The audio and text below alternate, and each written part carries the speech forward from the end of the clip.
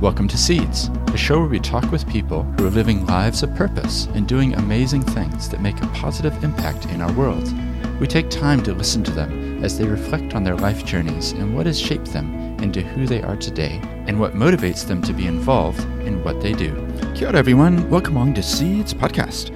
I'm really glad you could join me as I got to attend the Community Housing Aotearoa conference last week. It was a really amazing event with about 450 people all focusing on the issue of housing and how we can get more houses built for people who need them. Now, this is a workshop session which looked at finance structures for private investment into housing, and I recorded it because my colleague Judith Bullin was one of the speakers talking about legal arrangements. But I thought the whole session was really good if you wanted to dive into the housing issues that we face today and how we might provide solutions. So there's a panel which includes Stephen Hart from Court, James Palmer, the CEO of Community Finance and Positive Capital, Natalia Garstecka from MHUD, Adelaide Brown from KPMG, and like I said, my colleague Judith Bullin, who's a partner at Perryfield Lawyers. And one thing to mention is that Judith talks about a legal guide for community housing, so I'm putting a link to that in the description that goes with this episode. If you click that, you'll be able to download a copy and have a look. As many of you know, apart from being the voice of Seeds Podcast, I'm also a partner at Perryfield Lawyers, and we do a lot of work with community housing. In fact, in the last year, we've helped probably a dozen different community housing projects, some from really small scale right through to really massive. As well as that, I am the chair of Community Finance, which has raised about $120 million for social housing, and James Palmer talks about that in his talk. I really hope you enjoy this session, and a shout out to the organizers, Paul, Chris, and the entire Community Housing Aotearoa team. Yeah, it was a really cool event, and good to see a lot of different people coming together and thinking about what the future might be. Now let's get into this workshop session. He pōmatua ahau I Court Community Housing, or Stephen Hart Takaunga. Good afternoon, everyone. Leading into afternoon tea and talking about finance is potentially a daunting proposition, so I'm grateful that you're all here, but I think what you're going to find is that it'll be a really engaging workshop this afternoon, and the reason for that is I think we've put together all of the puzzle pieces in terms of exploring what finance might look like and how that is matched up, and in this case particularly with IRRS funding for public housing. And the weiro, I think, from the first morning was, let's be clear about what we're talking about. We talk about funding and housing tenures, and in this case we're definitely talking about IRRS funding, and in the current context 100% really that's talking about the operating supplement. Of course, the official theme of this conference is unlocking local, but I'm quite keen to sort of adopt for myself at the very least the unofficial theme, which I think might just be now getting shit done, which I think is fantastic. Thank you, Kate, for that one. I really appreciate it. And my sort of thoughts on that, and maybe the challenge that I put out to our sector, which I probably suspect is 90% made of people who are attracted to supporting other people, is that we have to embrace these other tools that allow us to get that shit done. And one of those is finance. And I think if you're interested in building houses, you've got to come to grips with development. And if you're interested in building houses, you've got to come to grips with how you fund, but how you also finance those houses. And there's a clear distinction to be made. A lot of us talk in terms of how we advocate government for the funding side. And I think we all have a strong opinion at different times about what that funding could and should be. Finance, however, will always be a part of that. Government will never pay 100%, and so there's always some other capital, some other money that's required to make it happen. Today we're I think very fortunate to have a wonderful group of speakers who are all going to provide a slightly different perspective. We've got HUD Principal Commercial Advisor, Natalia Garstecka, and we had a conversation yesterday about how I would try very hard to pronounce your surname correctly. I hope I did okay. So providing the HUD perspective in terms of public housing, the delivery, and also some of what they're looking for in terms of value. We've also got James Palmer, who I'm sure many of you know is the Chief Executive of Community Finance and Positive Capital, who will provide, again, some context, but also I think the unique approach and position that community finance hold, which is somewhere between our sector and, I don't know if you call it the murky, but sometimes impenetrable world of private finance. I'm going to have, hopefully not too much of an existential crisis introducing myself, and I'm going to talk a little bit about a joint venture that Court Community Housing has formed to attract some finance. We've also fortunate to have Judith Bullin, who's a partner at Parry Field Lawyers, sorry Judith, who's really going to hone in on what a CHIP or housing provider might be asking, what's the sort of due diligence process that might be required, and potentially some of the structures that are involved in terms of holding that finance together. And then we have Adelaide Brown, who's working for KPMG, a manager in the Deals Advisory Division, who I think will draw a closer distinction in terms of what is the difference between funding and finance, and maybe something that's really interesting to you all, how a deal might come together, what's the process to be thinking. My job also as a timekeeper is to try and keep us on track so that there's plenty of time for questions at the end. And so I think the less I talk now, the better. And so I'd like to introduce Natalia from Hart. Thank you.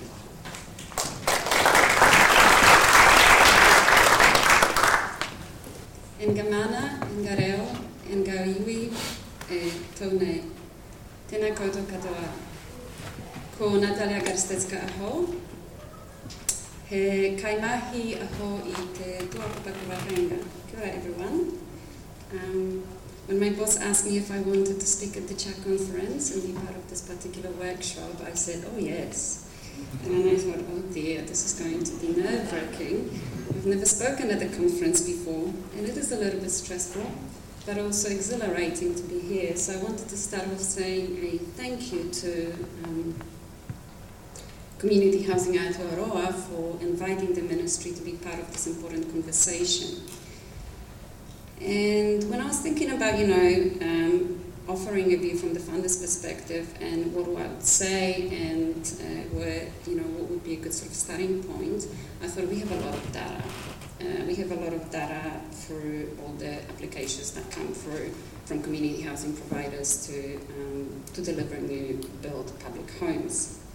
So I thought setting the scene and placing those, I think we're talking about some more innovative financing structures, enigmatic creatures that are emerging on the fringes of the sort of more mainstream financing solutions for the sector.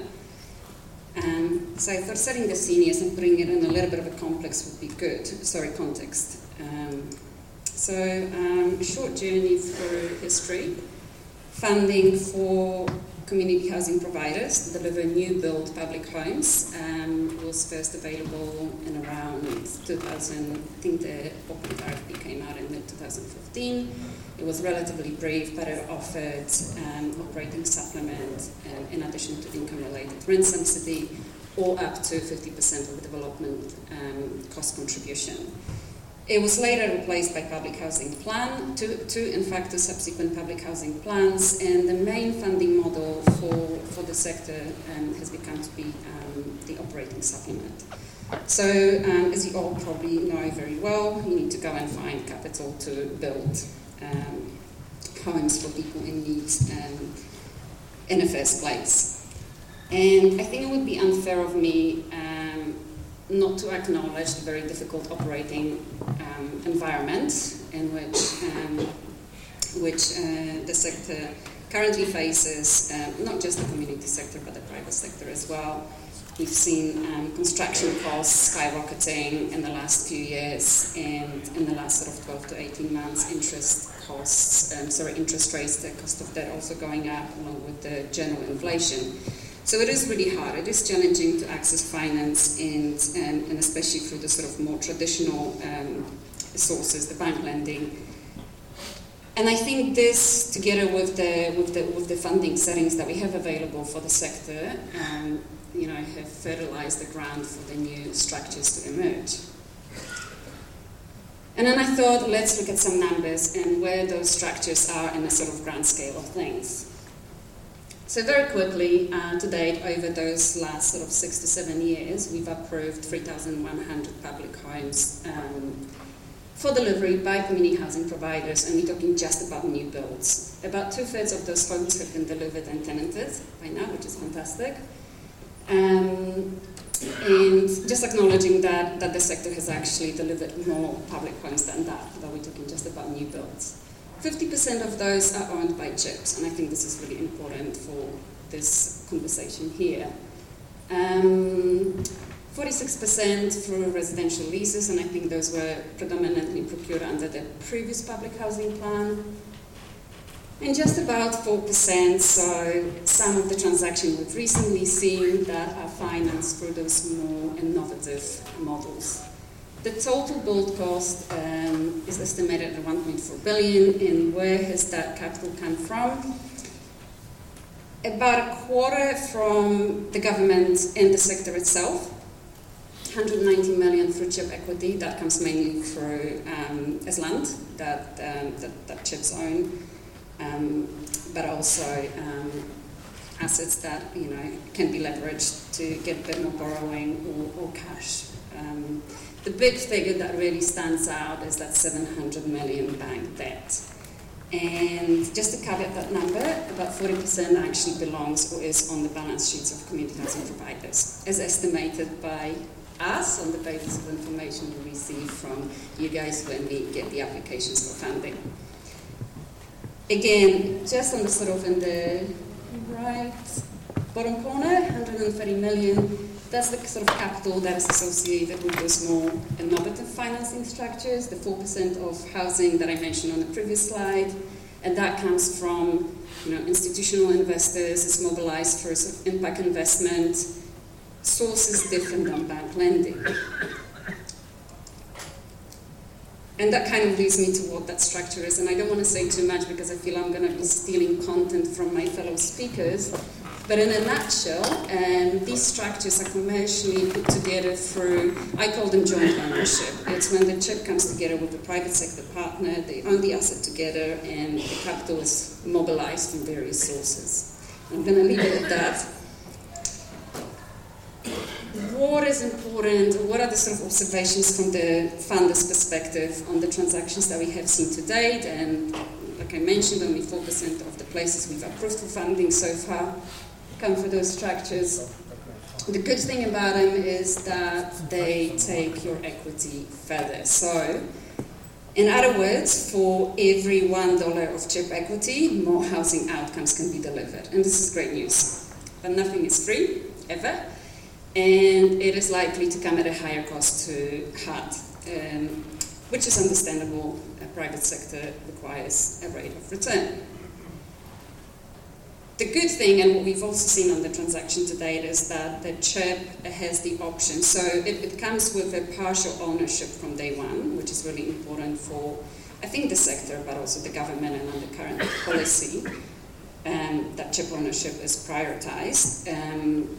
So the CHIP has the option as well to buy out its partner at the end of the contract term, which typically is about 25 years. But what has come apparent is that that outcome is sort of dependent on what happens in the market. So I think what's important for us to see going forward is that those models are stress tested for changes in the market, and it's something worth considering. They are more complex, the structures, so they do require a level of capability, whether it's already in-house or potentially needs to be outsourced. Again, something to be considered. And it can take time, at least initially, for any given sort of product or solution to agree terms and negotiate. It can be a lengthy process. So again, something to be mindful of. What we're looking for, ultimately, is value for money. What Hart wants to see is good, fit-for-purpose, warm, safe homes for people that are in need, and especially in regional locations at this stage. So this is what, in a nutshell, I'll leave it at this because I think there may be some other questions following on that. That's my presentation. Thank you very much.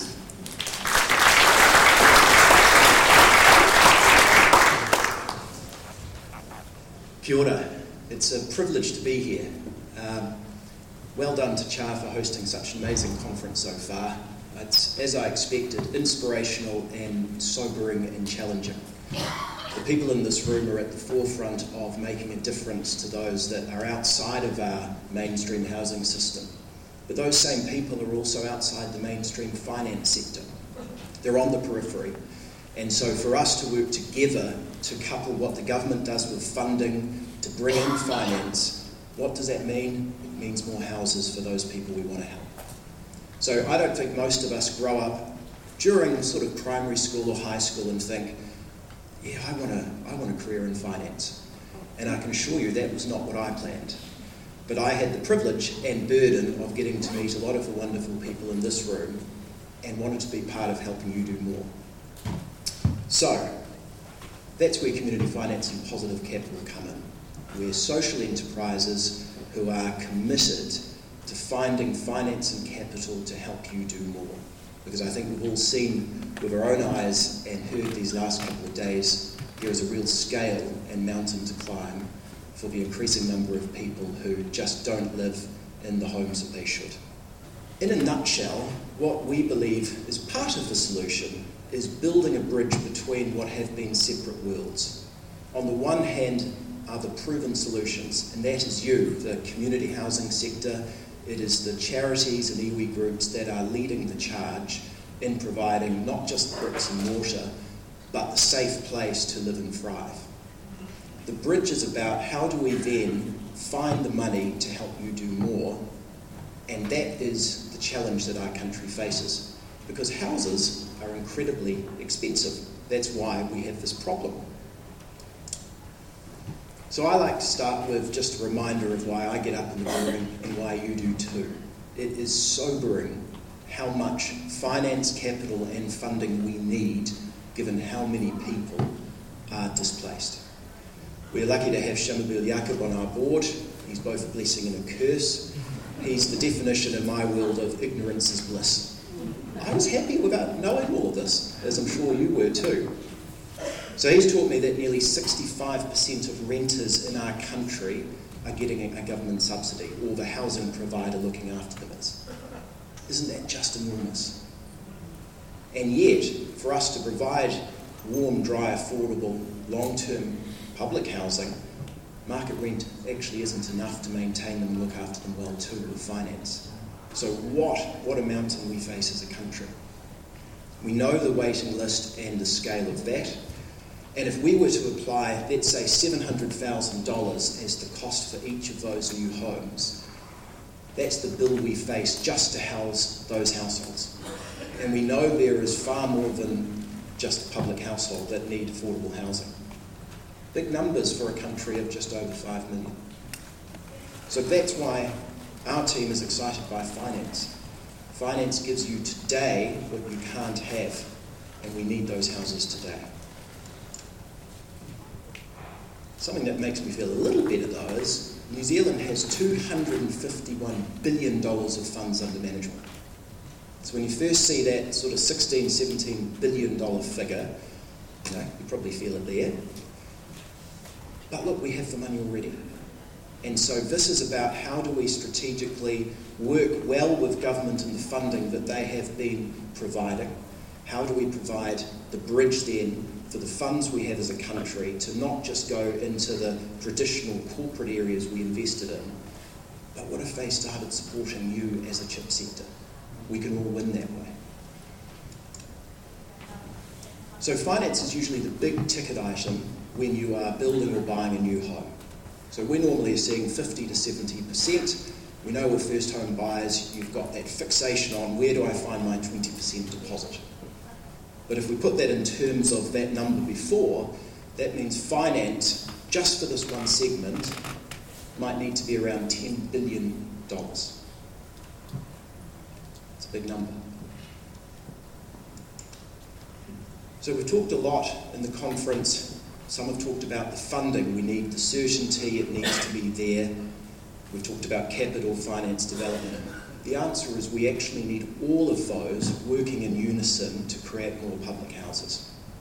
There are lawyers here, construction companies say, oh, it's quite good I can see that much of the people through the lights.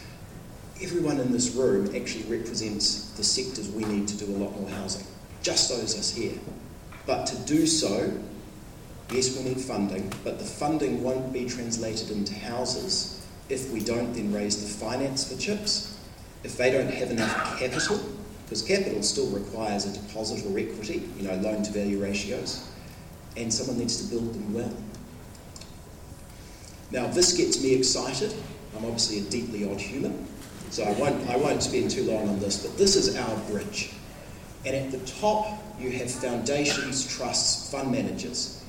We get really excited at the thought of KiwiSaver, which is now around $90 billion, the everyday savings of us starting to be translated into bonds for, let's say, a Salvation Army, for them down the bottom to build more houses. So we've got the middle bit, and look, it does get dry, even for me. But the thing that's special is when we get to come and be invited to some of the openings of the houses you build, and to see people in tears getting a home they never thought they'd have. And that's what actually this is about. And that's finance that's exciting. And it needs to be, because we do all of this as a social enterprise with a low margin. And that's traditionally a very stupid way to set up a finance company. It's not the tradition for our country either. And it's not great commercially, but look at what it does if you lower the cost of finance. The funding from government can go further. You can help more people. And that's us collaborating. I can do one-on-ones for those that really want to have an in-depth. I'll save you. So, we work with a range of community housing providers. That's just some of them up on the screen, and we'll be excited to confirm some others that we'll be working with this year ahead. And that's our real privilege. They do amazing things, and to date we've raised $120 million, mostly from fund managers and KiwiSaver providers, to help provide them the finance they need. That's exciting, but it always keeps you humble, doesn't it, when you see that 16 or 17 billion. We need to do more, all of us.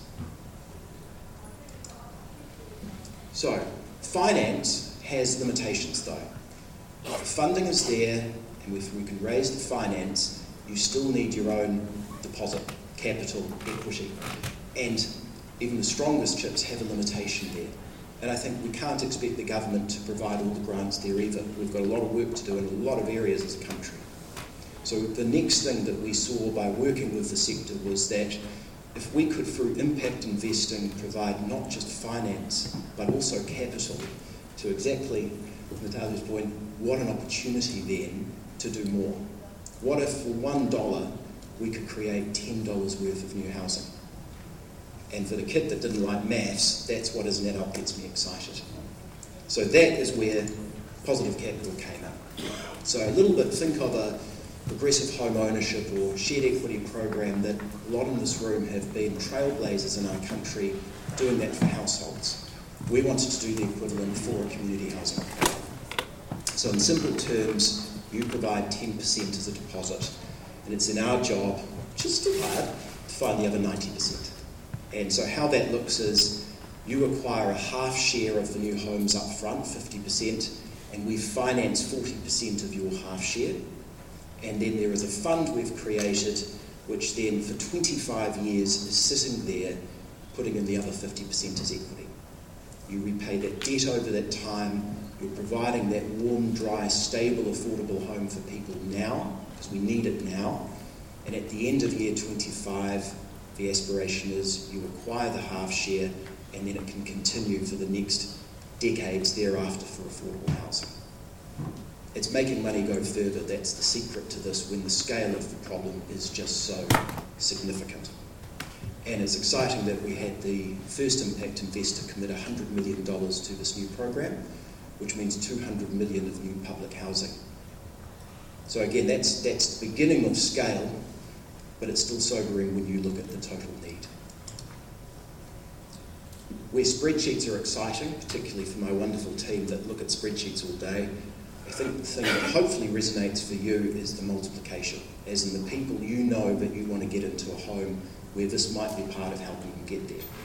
So on the first column, or the middle one, here's an idea of if you were doing 20 homes and they were costing, again, let's say $700,000 each, if you were putting 35% of your own money in, it's about $5 million. You would then borrow $9 million. You would have 20 families in a home. For about the same amount, this allows us to do circa 80. And again, it's all of these layering of how do we wisely work together that I think is really essential for being effective, having value for money, for HUD as well, and for getting these people into a home. Because you live and breathe it every day. Just for when I go and see people living in cars and garages, we've done a lot, but boy, we've got a lot more to do. So thanks to everyone. It's an honour to get to serve this sector, and it's exciting to have finance being part of the solution. Thank you.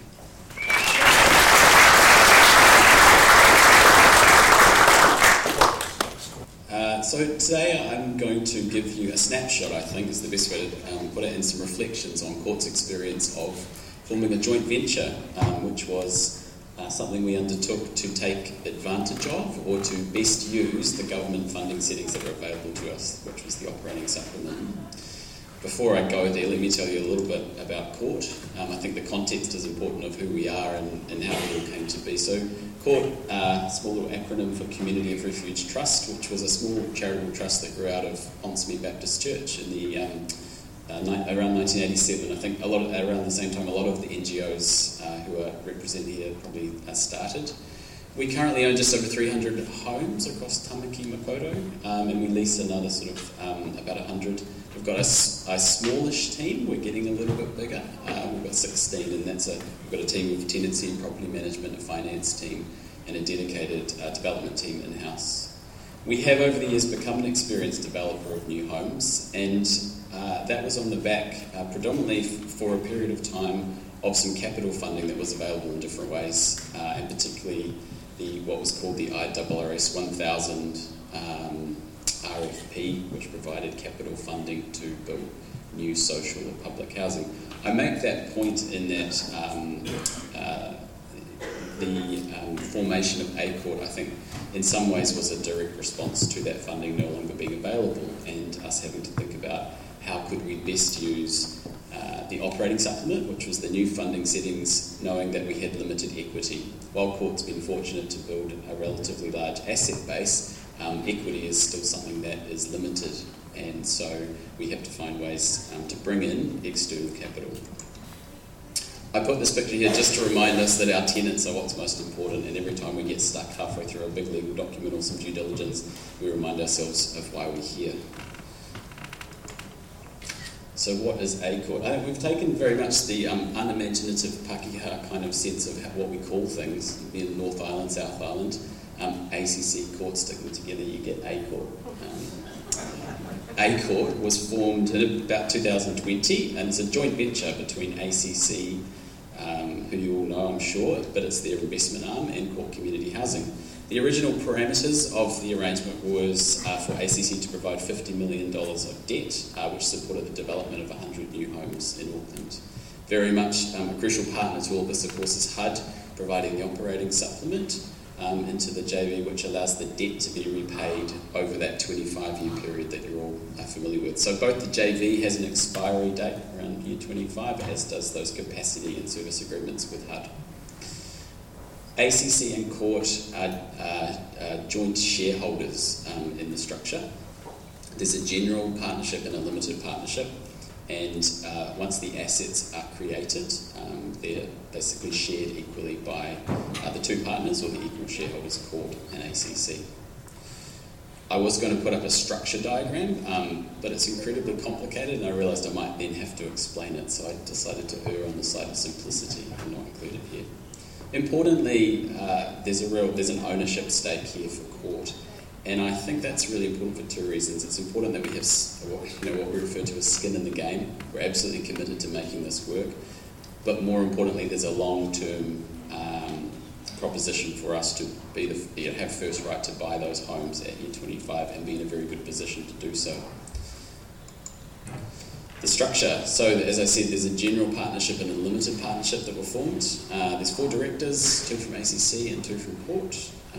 The limited partnership, I suppose, is really the active vehicle in all of this, and that LP undertakes the development of the new homes, signing if you like, the simplest way to say that is the limited partnership signs the construction contracts and ultimately owns the assets once they're complete. Those are then leased to Court as the chip over a 25-year period, and then we sublease those or rent those to tenants from the public housing register. in this structure, and I think one of the things that we bring to the table as the CHIP, and it's not just around the operating supplement, although obviously that's huge, but we're also providing the development services, so we're managing all of the development process, project management, etc. There's corporate services which are part of the deal, as it were, in terms of the finance and some of the governing sort of things that are required, and then importantly, over time, we're doing the tenancy and property management. And so I guess you'll appreciate there's levels of legal framework that sits behind each of those that was created as the structure was born. Getting into the slightly more exciting part, what are the homes? Well, we've now got a pipeline of 104 that's flexed up a little bit as these projects have come sort of to fruition, over 7 developments in Auckland. One of those is complete, and we were really fortunate to open 15 homes in Massey last year. We've got 6 under construction, and the final project is sort of in those final stages of consenting. 75% are 1 bedrooms, 25% 2. They're all medium density, which is where Court has some experience, and I think it's certainly what works in terms of our model of public housing. The smallest development is 8 units and the largest is 23. And really, most importantly, why do we do this? Well, it's so that we can continue to do our work for people in our community who are at the hard edge and most vulnerable. And I think for some of you who heard the work that we're doing with a pilot with Mahitahi and Te Tukutumai in terms of really focusing on how can we make the most impact in our community. And that's all of this feeds through into that, which is an incredibly important part to remember. This is some court housing that has already been completed and isn't part of this joint venture, but I just wanted to give you a sense of what are we actually talking about. We talk about homes sometimes in a very kind of theoretical sense, and it's nice to see what they actually look like. And there's a couple of renders of the current pipeline that we're working through at the moment. It'd be wonderful to come back and share some photos and some experience of the actual homes once they're finished in the next few years. What are our reflections of this process? There's a lot, to be honest, and there's a lot of learning. We're still doing it. While the joint venture exists and funding has started, the building is working, we're still learning, we're still figuring this out to some degree. It has been an effective model for us where equity was limited. And obviously capital, our own capital was limited, and mainstream banking has, obviously, as you know, some covenants that allow you only to borrow so much at any given time. It was really important for us to upskill in terms of our understanding of the long-term implications of a deal like this. I think Court had started down that journey, but we hadn't necessarily put a lot of thought into what happens at year 25. What are the implications for us, not just in year 25, but if we do this deal for 25 years, how many more of these deals could we do and what would that mean? There's considerable resourcing required, and I think it's really important for us to be honest about that. That was both internally, about the amount of time that was taken, but investments from both Court and ACC into the legal costs and all of the other consultants. The structural and legal framework is complicated, and we're still working through that to some degree in terms of how the money flows, what are the bank accounts, how does that all work. We're getting there, and I think as it all settles down, it becomes quite an easy thing to operate. But again, I think honesty in that space is important in terms of how complicated these things can be. I think for these reasons, all of those relationships with those consultant partners is incredibly important. We've got a huge level of trust in the capability of our own legal team, but we've also, it was crucial during that process to bring in people that our board and Court as an organisation trusted and could give us some really good advice, basically advise on that due diligence process. Our board was crucial in this whole process. They obviously went on a journey through this process as well, and I think their willingness to learn, their willingness to engage in concepts to some degree that we hadn't really tackled before was crucial into keeping this thing going. So I think if there's a message there, it's about taking your board on the journey as early as possible.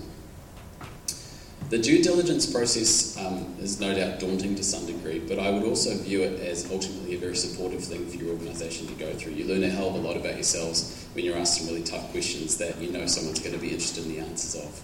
How do you do tenancy management? What are your long-term asset plans? How do you ensure all of those important metrics are met? How do you ensure quality in the long term? So I think we've viewed those as another important building block for Court. No matter what comes next for us, it's been an excellent process. Ideally as well, we're creating this structure where it can be added to in the future. So that investment in time and our, all of the work that goes into it ideally doesn't have to be repeated too many times for more capital to flow. After all of that, the biggest reflection, of course, is that we're building 104 new homes, and without all of that work, we wouldn't have been able to do that. And so I think that's, again, we don't lose sight of the fact that that's at the end of all of this hard mahi. I think that's probably the most important point to leave you on.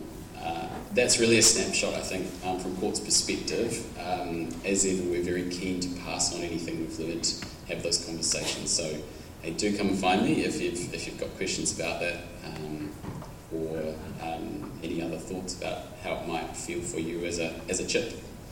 I think flowing on from that, the next step for us is to introduce Judith, who's going to give a bit more of a legal kind of perspective and to talk about some of the structure, the pros and cons, and how it might work in different chip settings. Kia ora.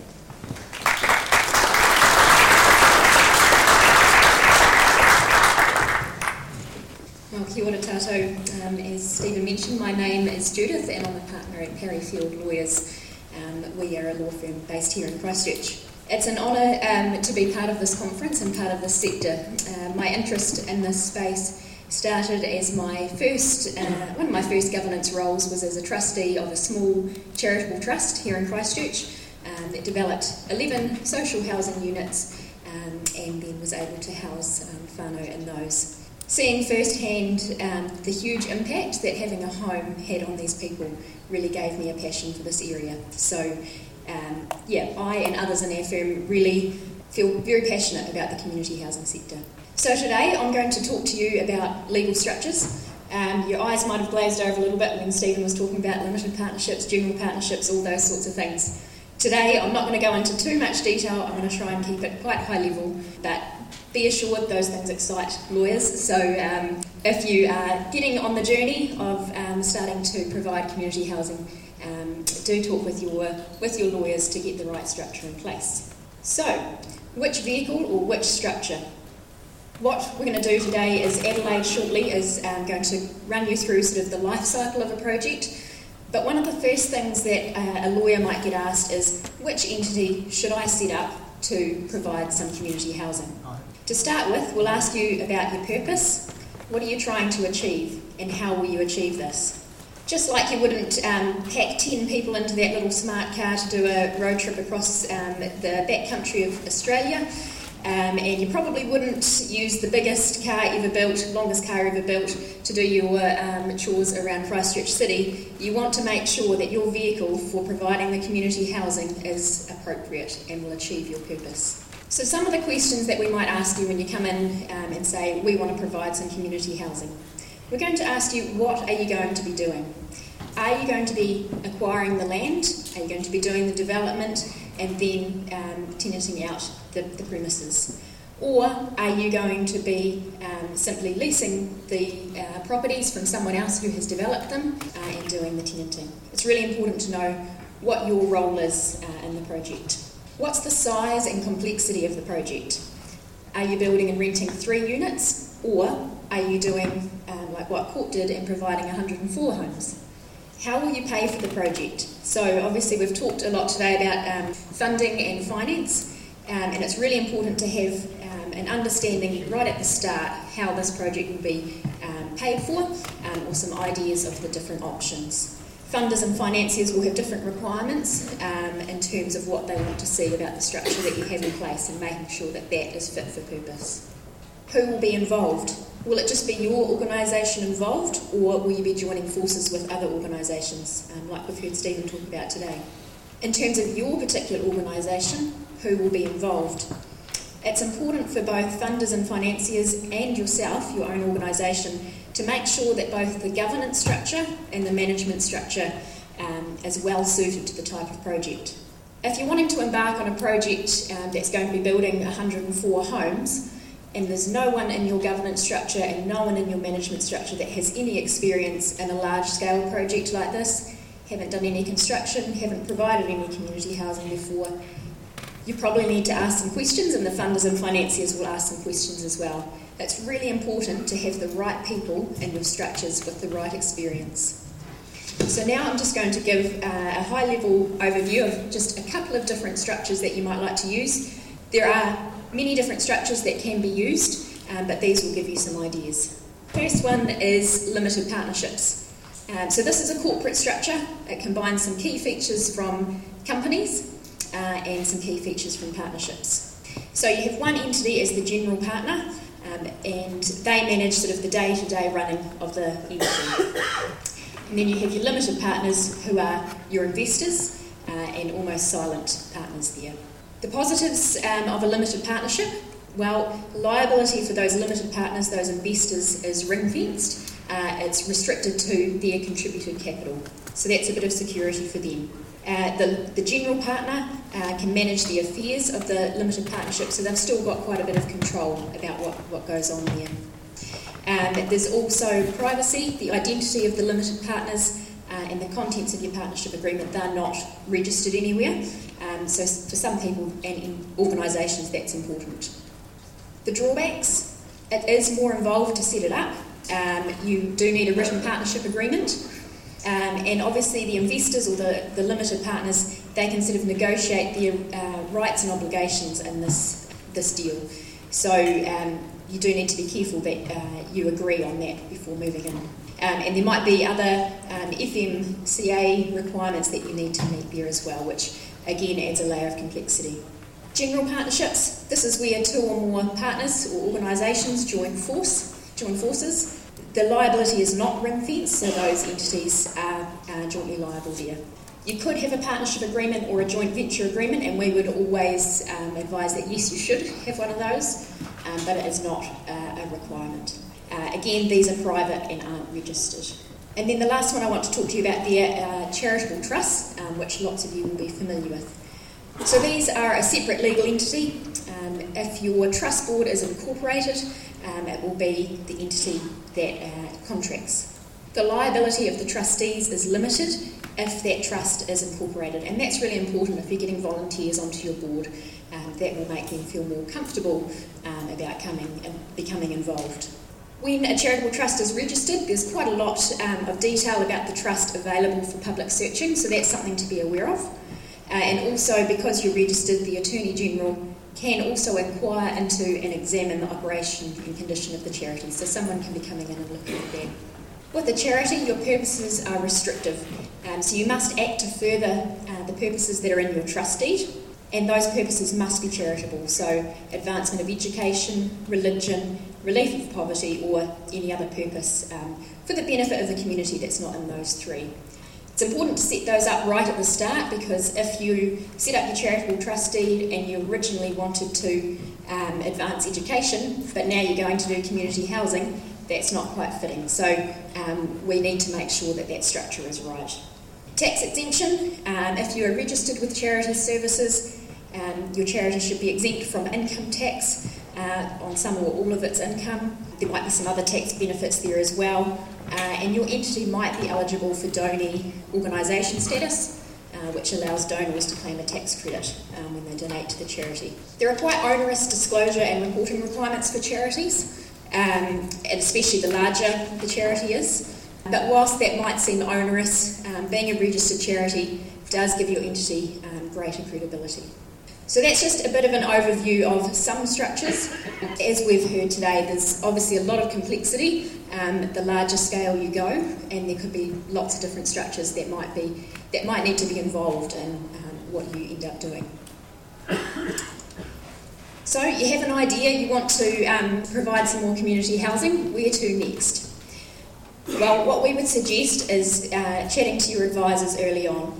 Adelaide's shortly going to give some more advice on all the steps of the project, and she also would encourage you to talk to your advisors early on.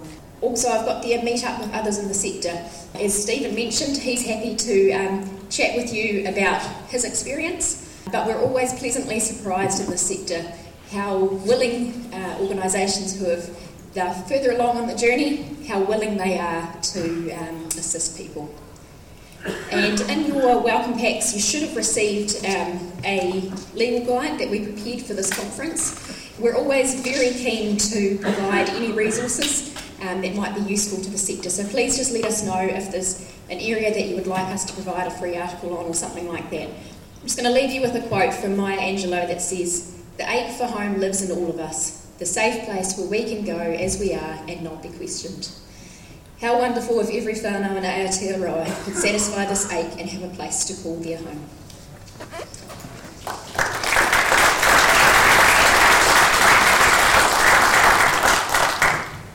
Kia ora koutou. I was silly enough throughout my lesson today that you don't send a PDF to a conference because it is tricky with the slides, so we have no slides now. But no, word otherwise, always send via PowerPoint. Kia ora koutou, ko Adelaide Brown toku ingoa, he mihi nui, he mihi mahana ki koutou katoa.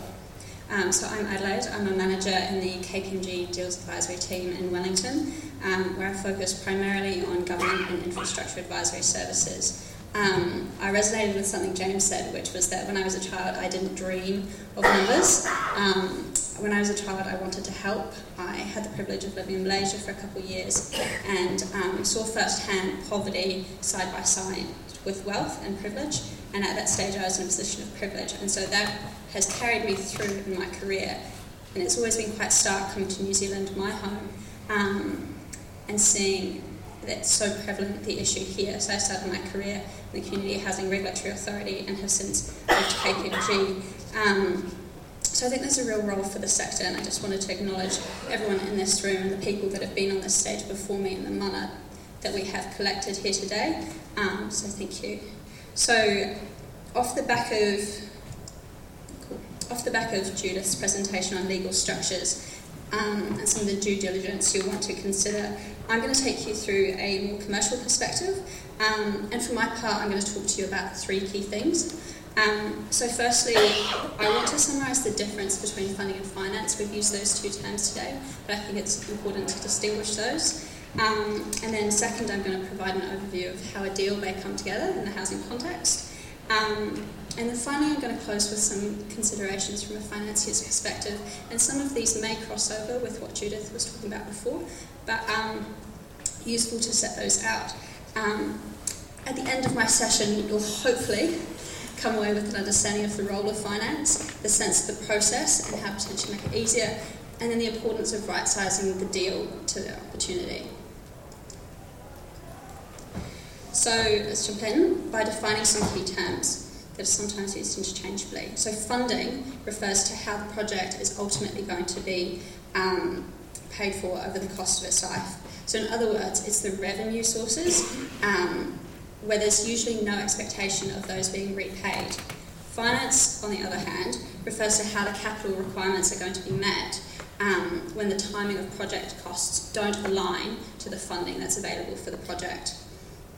So financing costs will usually be met by the funding sources of the project. In fact, they will be met by the funding sources of the project, and they usually come with the expectation of repayment or a return on the investment.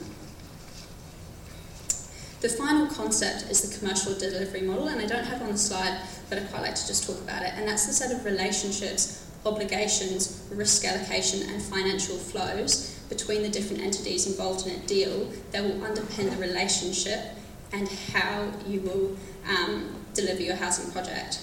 So looking back at funding, at face value there's an inherent appeal to utilising your internal funding sources rather than seeking external finance. However, as you'll know, it simply isn't possible for many organisations in the community housing sector who don't have significant capital reserves based on the operating model where we're not here to make a profit, we're here to build people's lives and build houses that enable them to have a home.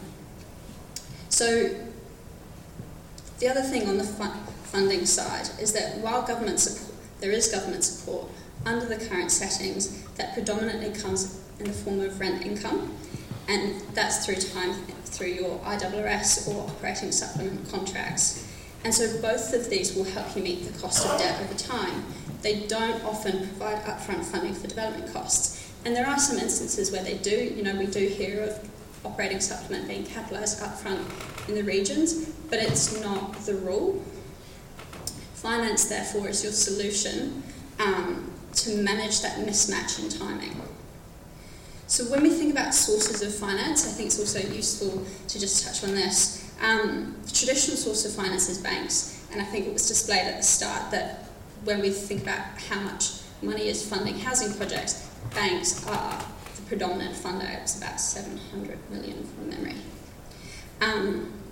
So banks do provide traditional property financing, and they're the most well known. The challenge for the social housing sector is that those normal lending considerations that would occur in we'll call it like a vanilla market housing deal, don't often apply as well in the community housing context. And you may have experienced this in your time when talking to banks, because in usual circumstances, a bank is going to mitigate their risk by having the ability to exercise security.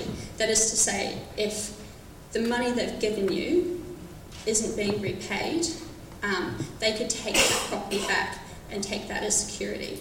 However, in the social public housing context, banks are rightly less willing, because the result of that means vulnerable people lose their homes. So the effect of this is that rather than a bank being primarily interested in a project's LVR, so the loan to value ratio, it's essentially kind of how much money can the project achieve, what will its value be, they're going to be focused on the cash flows, so how much money and what are the cash flows of the project over time, over its life. And this means you essentially need to find a bank who's comfortable with the sector and willing to be flexible in terms of the lending structure, who might be more interested in lending based on cash flows as opposed to the project's LVR. Where am I? So that's where structured cash flow financing comes in. That's probably the example that I'll talk to most today. A point to note is that there is still a bit of a gap in the market in terms of being able to achieve a structured cash flow financing deal. Usually they occur for projects around 50 million or more, but I guess that's where someone like James and Community Finance becomes so interesting, because they're starting to meet that gap. But it's also where partnering can become useful, because one organisation can achieve so much, but by partnering and leveraging, you're able to achieve a better deal. So now I'm going to talk about how a deal might come together. And at the outset, I just want to say that there's many permeations of this, depending on where you're at, the assets that you have, the conversations that you've already had. You may be at different steps in the process, or it may occur differently to you, but this is one way of describing it.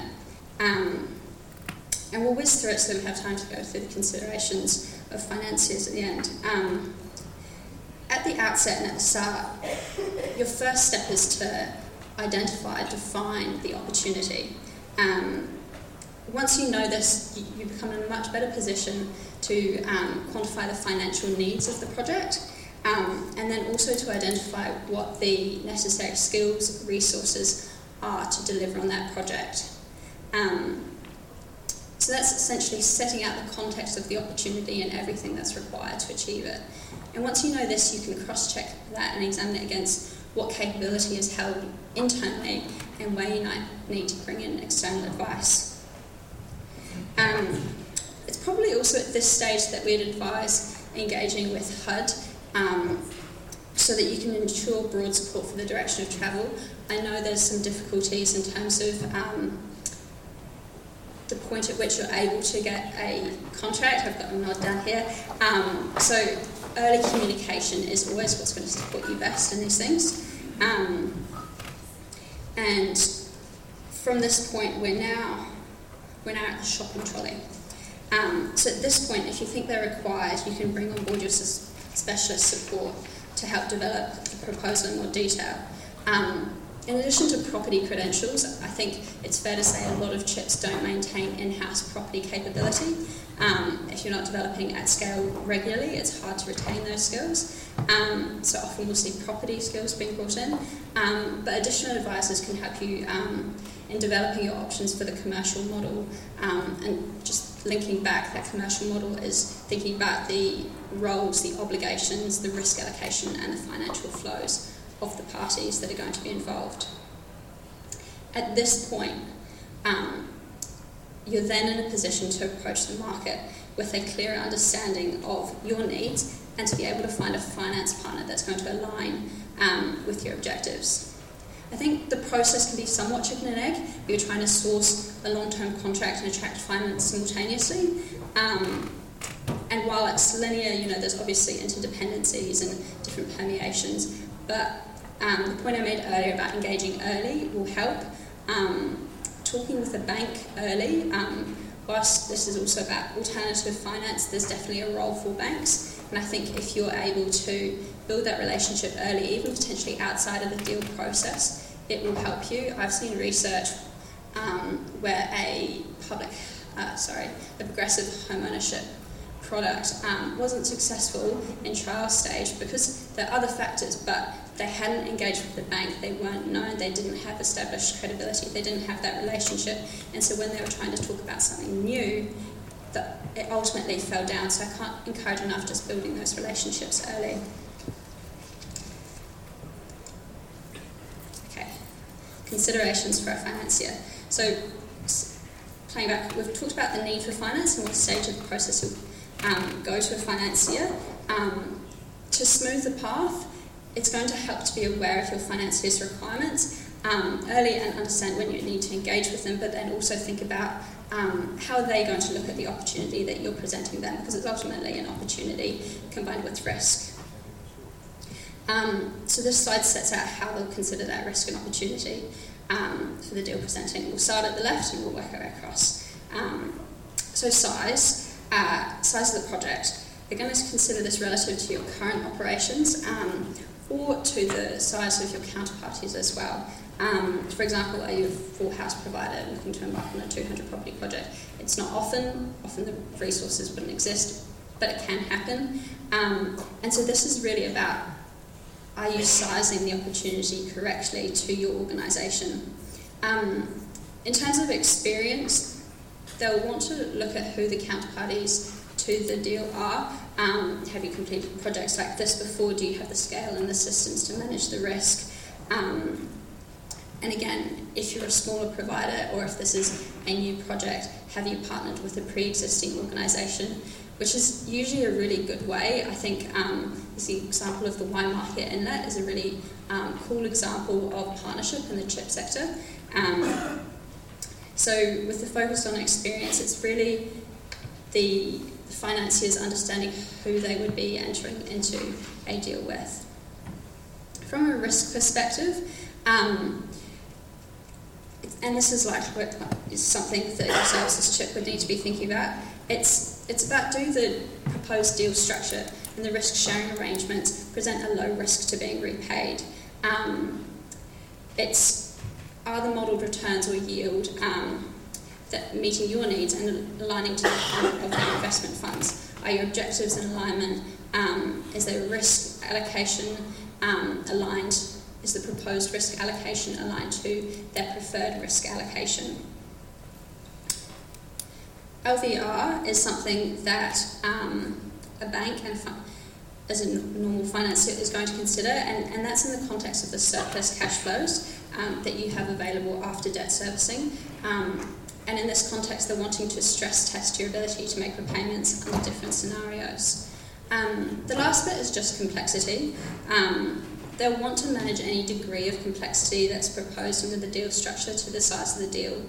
Usually the more complex the deal structure, the bigger size of the deal the financiers will be looking for.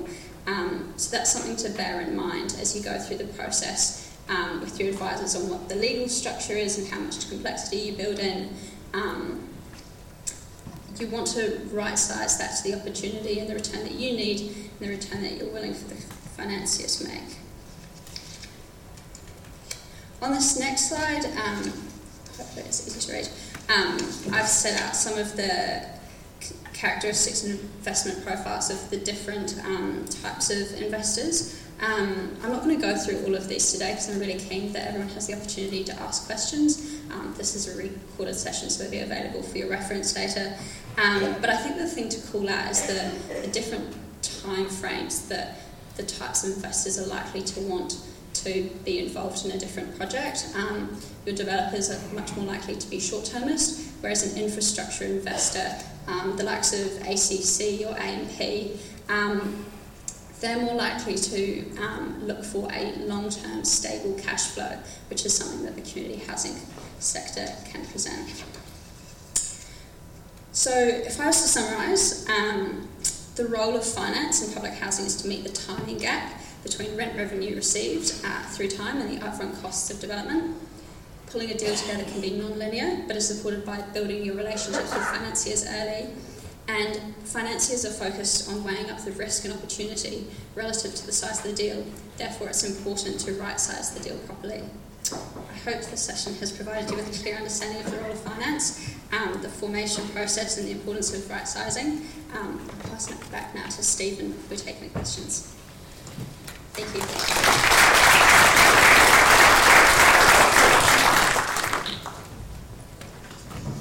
Kia ora, thank you. We've tried to cover a whole lot of ground today around finance, and we've really only scratched the surface, of course. So I hope it was a helpful introduction. I'm not the best timekeeper in the world, but I think we've got about 10 minutes of questions. But I think before we do that, just be nice to give one more round of applause to everyone who's come and shared their time.